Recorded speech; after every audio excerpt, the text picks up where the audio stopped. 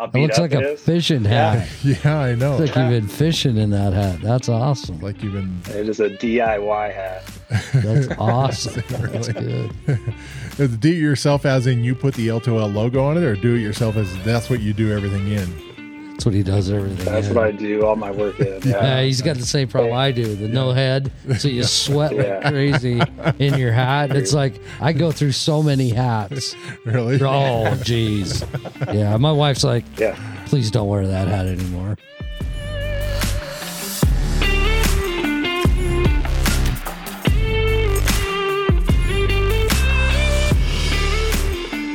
Hey everybody, welcome to this episode of the Manufacturing Stream Podcast. I'm Eric Whitley, and here we talk about manufacturing 4.0, Industry 4.0, lean manufacturing, and with my co-host sitting in the studio this week, Phil Anderson. Yeah, we talk a little bit of fishing. We're going to talk a little bit about fishing. Yeah, we always do. We throw it in. Yeah, and we have a couple of special guests along with us this week. We're going to talk about a really kind of intricate topic, and these three are definitely going to be the top three conversationalists in this conversation.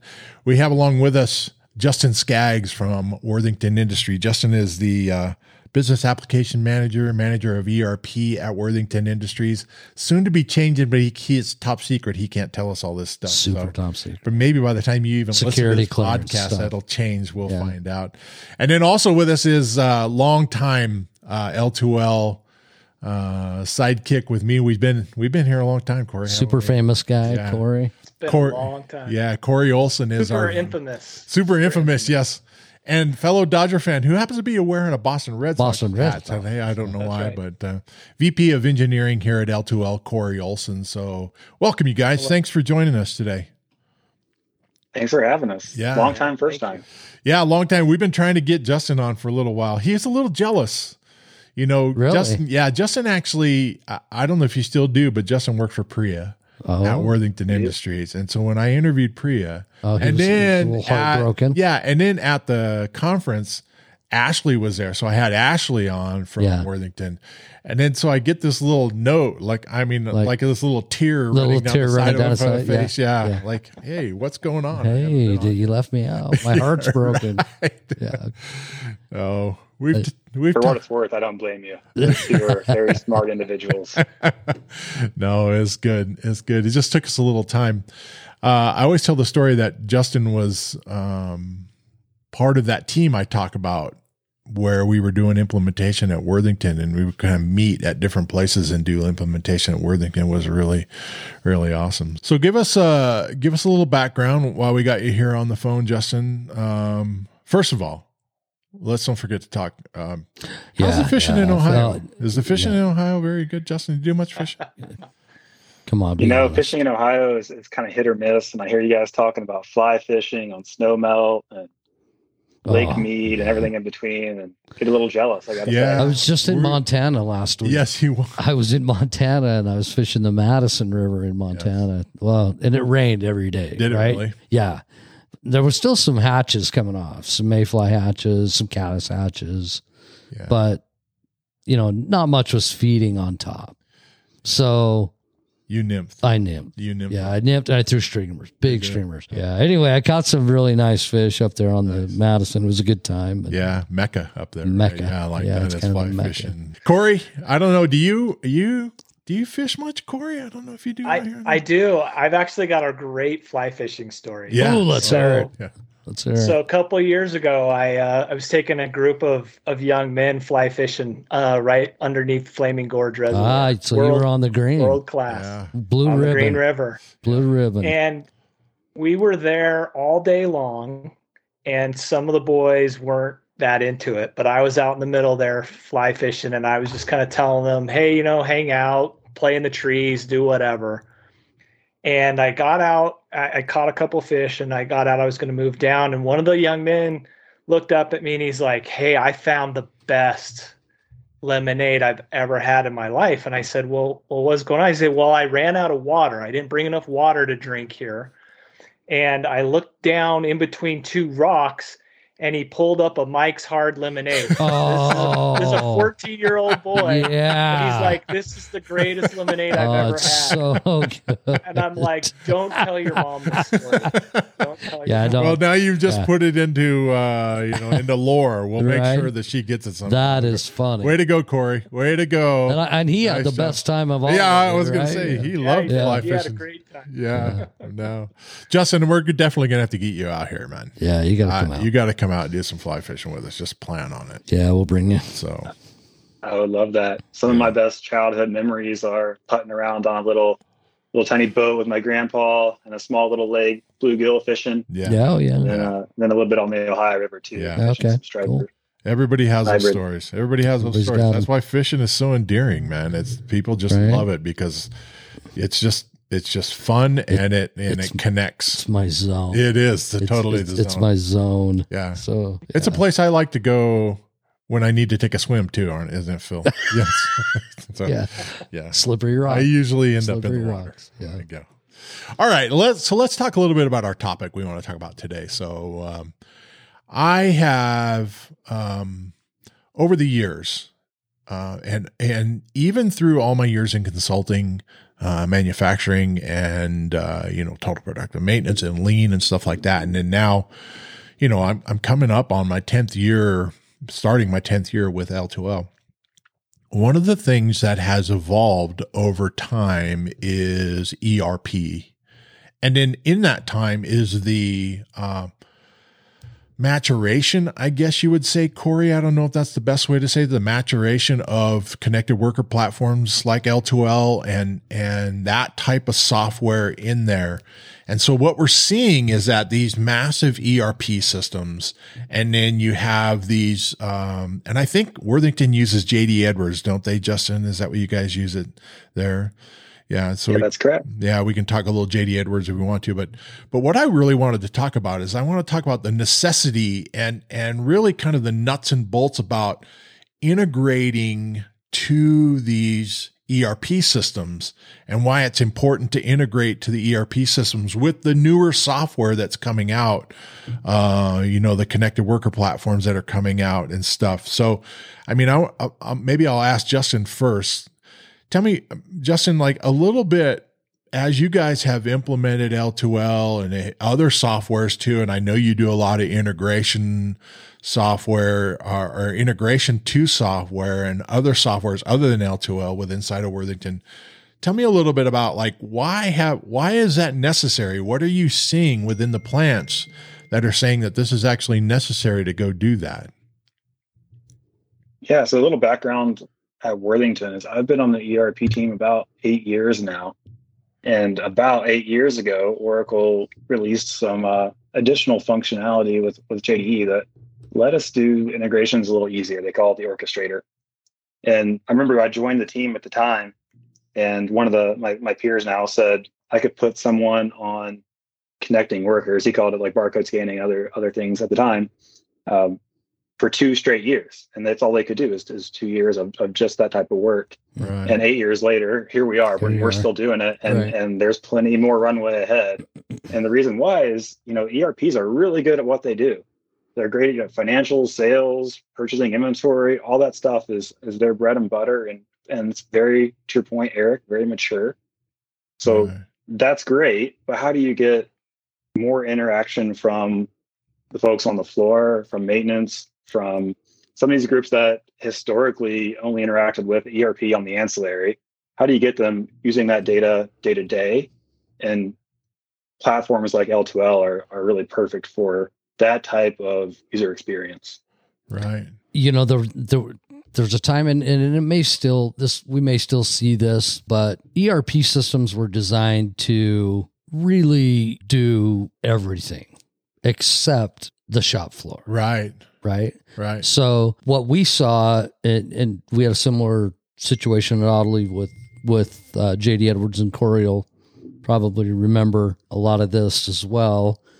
But ERP can do so much. But what I found is especially with ERP systems and ERP sales company they'd come in with the spill and they'd PowerPoint you to death. Your when we were going through the evaluation at the time, looked at several different ERP systems, you saw good functionality from a PowerPoint, right? Not really in an environment that related to you. They have their own demo set up, ready to go. And so what we ended up doing was having to say, okay, which one of these is going to give us the most flexibility? Which one is going to allow us to customize without painting ourselves into a corner to where now they pretty much own everything you do? ERP systems, like you said, they purchasing, financials, MRP, planning, great. That's what they do. That's their bread and butter. Use them for that because they're really good at it. But anytime you want to say, okay, how do we make our operations better? Now it's a different story, right? So Corey, how Phil talked about not wanting to paint yourself into a corner. How do you design, talk a little bit of the technical side or the thought process side. How do you design a system or an ancillary piece of software to where people can still use it and not paint themselves into a corner? How does that work technically? You know what I mean? I'm sure you have to think about that. You do. This is a really hard problem. So ERPs aren't the only one that has this problem. Right. Every software vendor that has a specialty, they're thinking about their core specialties. They're trying to enhance their strengths. And that means by definition that they're letting their weaknesses go. Most software is this way. It's really strong in one area or two areas, but that's the beauty of API. 20 years ago, the software industry was talking about Web 2.0, and we've progressed way past then.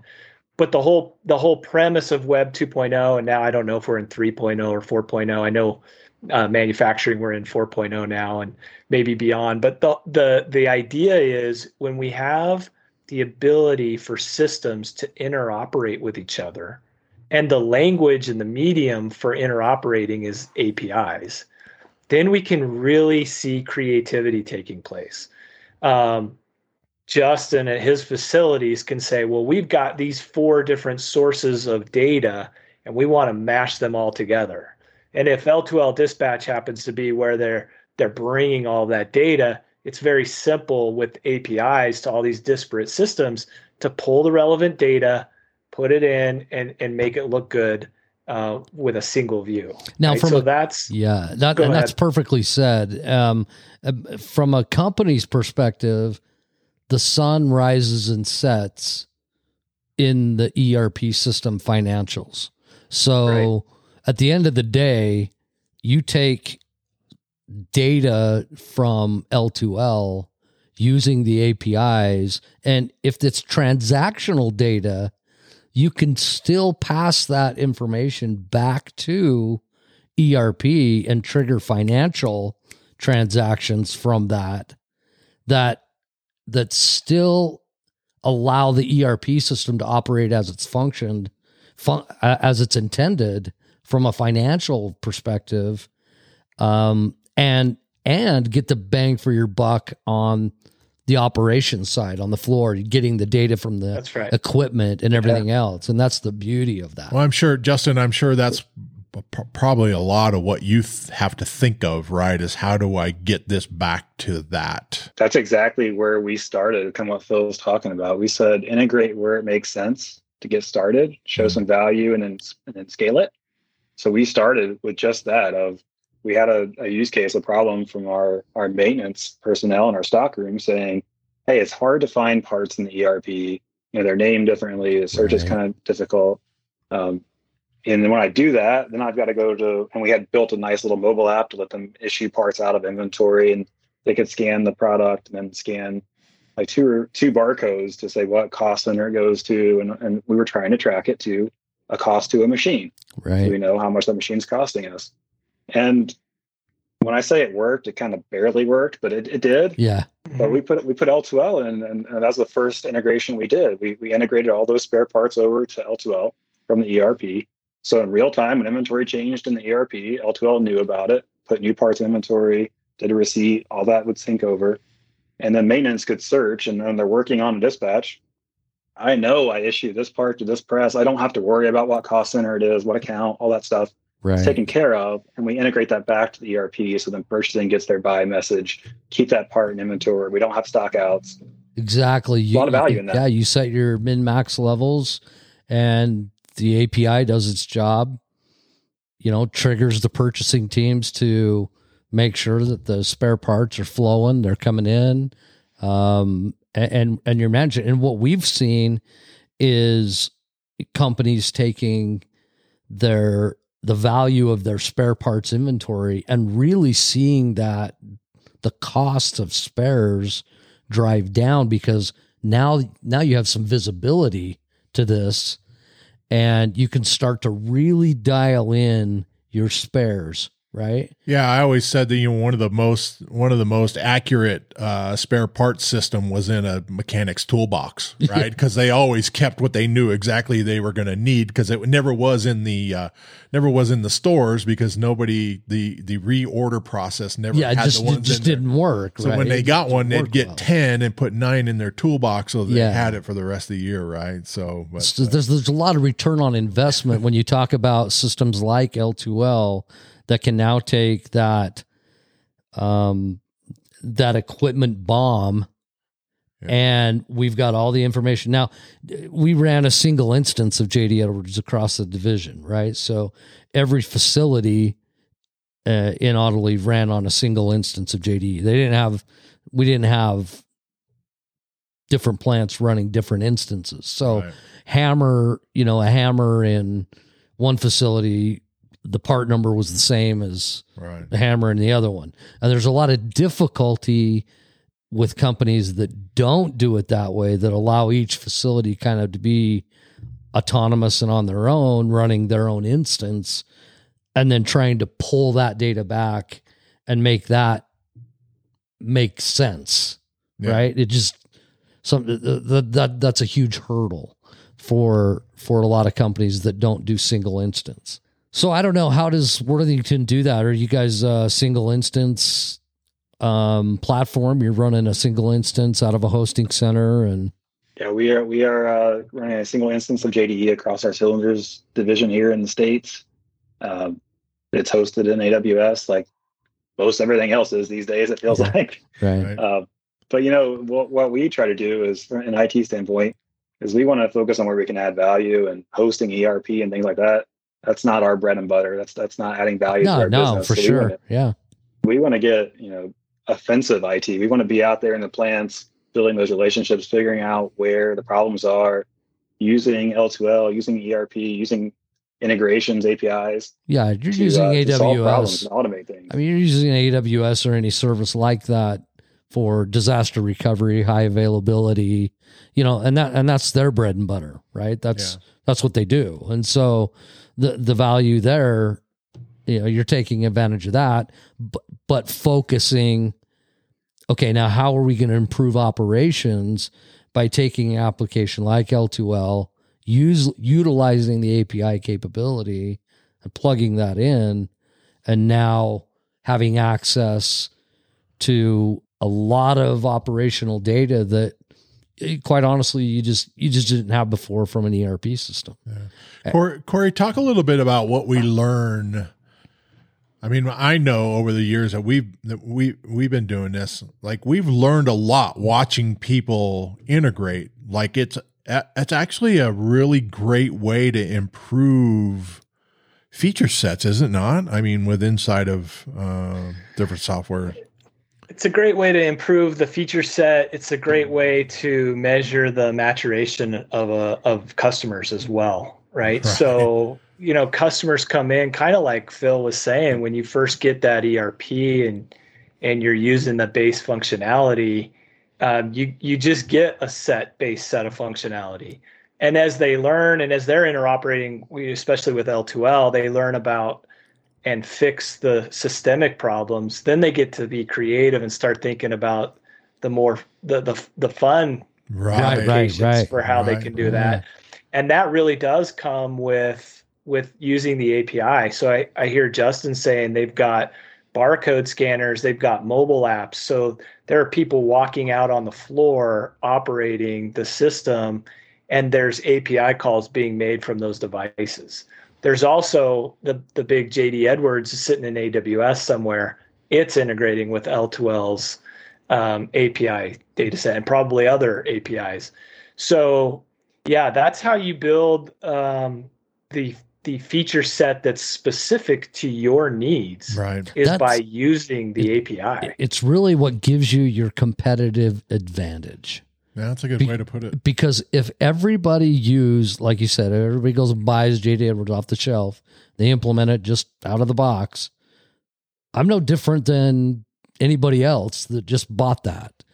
And so by taking systems like L2L and now getting creative about how do I take L2L and customize it and tweak it, and not necessarily when I say customize, I mean when I do the setup, I could set it up specifically for my facility, and then you allow the operators on the floor to input suggestions. Hey, you know what? This would be so much better and so much more efficient. We can do that. Wow. You just didn't have that power with ERP that easily. Yeah. I mean, it was doable, but it's painful. Yeah. Depending on your ERP solution, but it can be painful. I think the key here is what Corey just talked about the maturation of the customer. Cause I know I was there when we started this, right, Justin? I mean, even the maturation of Worthington going out and let me tell you, not every customer has a Justin Skaggs out at their facility. And so it's made a world of difference to have people like him and people that work for him and work with him. They're amazing. But to be able to say, I have an idea, and that idea is around a certain work process at my factory. Now, I know your software doesn't do that exactly, but I can use my creativity, the APIs, and in even other applications like our L2L Studio, and I can then go create my own custom piece of feature sets that are going to get the data up into L2L. Then that's going to get it up into the ERP. Right? Yep. So, Justin, I mean, we've had some amazing stuff. Talk a little bit about some of the really cool things that you guys have done when it comes to kind of the integration from that. Yeah, and a lot of the credit for these things goes to our business partners at the plants, our transformation teams for coming up with some of these creative ideas of, hey, this is a problem I'm trying to solve. And historically, I either couldn't solve it or I had to sit out on the floor with a stopwatch or a tally sheet. And how can I do this in a more digital way that's a little bit more scalable to other plants so we can solve one problem for all plants, Some cool things we've done, talking about APIs and real-time integration. When we scan product off our lines at the end of the line, that same API that's talking to JDE saying, hey, this product's now in inventory and you can ship it, also talks to L2L and says, hey, put that in your pitchboard, the operator portal. So in both places, representing the same data set, using the product. So now that product's in L2L, scheduled with eKanban. So when I get done with that product, I know what's my next order to run. So that is a paradigm shift for Worthington. And historically, our lines run, and Phil, I see you shaking your head, right? You run with, you print out your work order, hand it to the line, they get a big book. You're flipping through the book. What am I running next? Yep. Well, now you're what's next is in your eKanban queue. And I know it's in my ERP because I'm scanning that off the line and it's updating both systems. Right. And it's all coming through and it's just talking. It's smooth. I made a note, and Eric can hear me typing on everything. I made a note, but I didn't want to forget it. But I know that there has been in the past big roadblocks with companies being reluctant to implement L2L. And the reluctance was really being driven by the IT folks. Right? The IT teams, because they're so, what's the right word? They're so conservative. Okay. Conservative. They're so bought into, hey, well, that's not how we do it here. This this is the way our system works. Yeah. You know, and they're really reluctant to break those barriers down. But once they do, and this is where Justin can attest, once they do, and they start to see the value that type of integration brings, that gets them over that hump. Yeah. Well, you go into a company and the IT guy goes, yeah, well, that's not how we order spares. Right. That's not what we do. Right. This is how our system works. Right. And you're like, yeah, but, you know, there's a better way. Yeah. And it's getting them to understand that there really are better ways. I really wish, like, we could talk about this stuff all day long. You know, I mean, we could, I'm sure there's a ton of questions and we could talk about this again. Corey, any last words here? I mean, I really hate to kind of cut us short here, but any last words on the thought process on this? Yeah, I think, learning about APIs, learning about integration, it really sets the bar up another level. Your imagination and your creativity are the limiting factors. Yeah, as Phil mentioned earlier, when you buy software, it doesn't matter what software it is, it comes with a set of features. Yeah. But when you have APIs, you really can take it to the next level. It's your competitive advantage. Yeah, totally. It really is. About a minute left here, Justin. Anything you want to add in here? Yeah, I think Corey summed it up well. I'm happy to join you guys today. It was fun chatting with. Yeah, thanks for being here. To get out there and do some fly fishing. Yeah, absolutely. You're invited anytime, my friend. Justin, it's a pleasure to meet you. I haven't met you before, and pleasure to meet you. I hope to meet you in person here soon and get you out on the river. But stay away from the lemonade. Yeah. All right, everybody. Hey, thanks for joining us. This has been, not lemonade. This has been the Manufacturing Street Podcast, brought to you by L2L, the easiest, most affordable, and fastest path to bring about digital transformation to your factory. Go follow us on LinkedIn, Facebook, and Twitter. Hey, thanks you guys for joining us today. I appreciate it. And we'll see you guys later. Yeah, thanks, guys. My pleasure. Good to see you. Thank you. Take care. Bye. Thanks, guys. Bye-bye.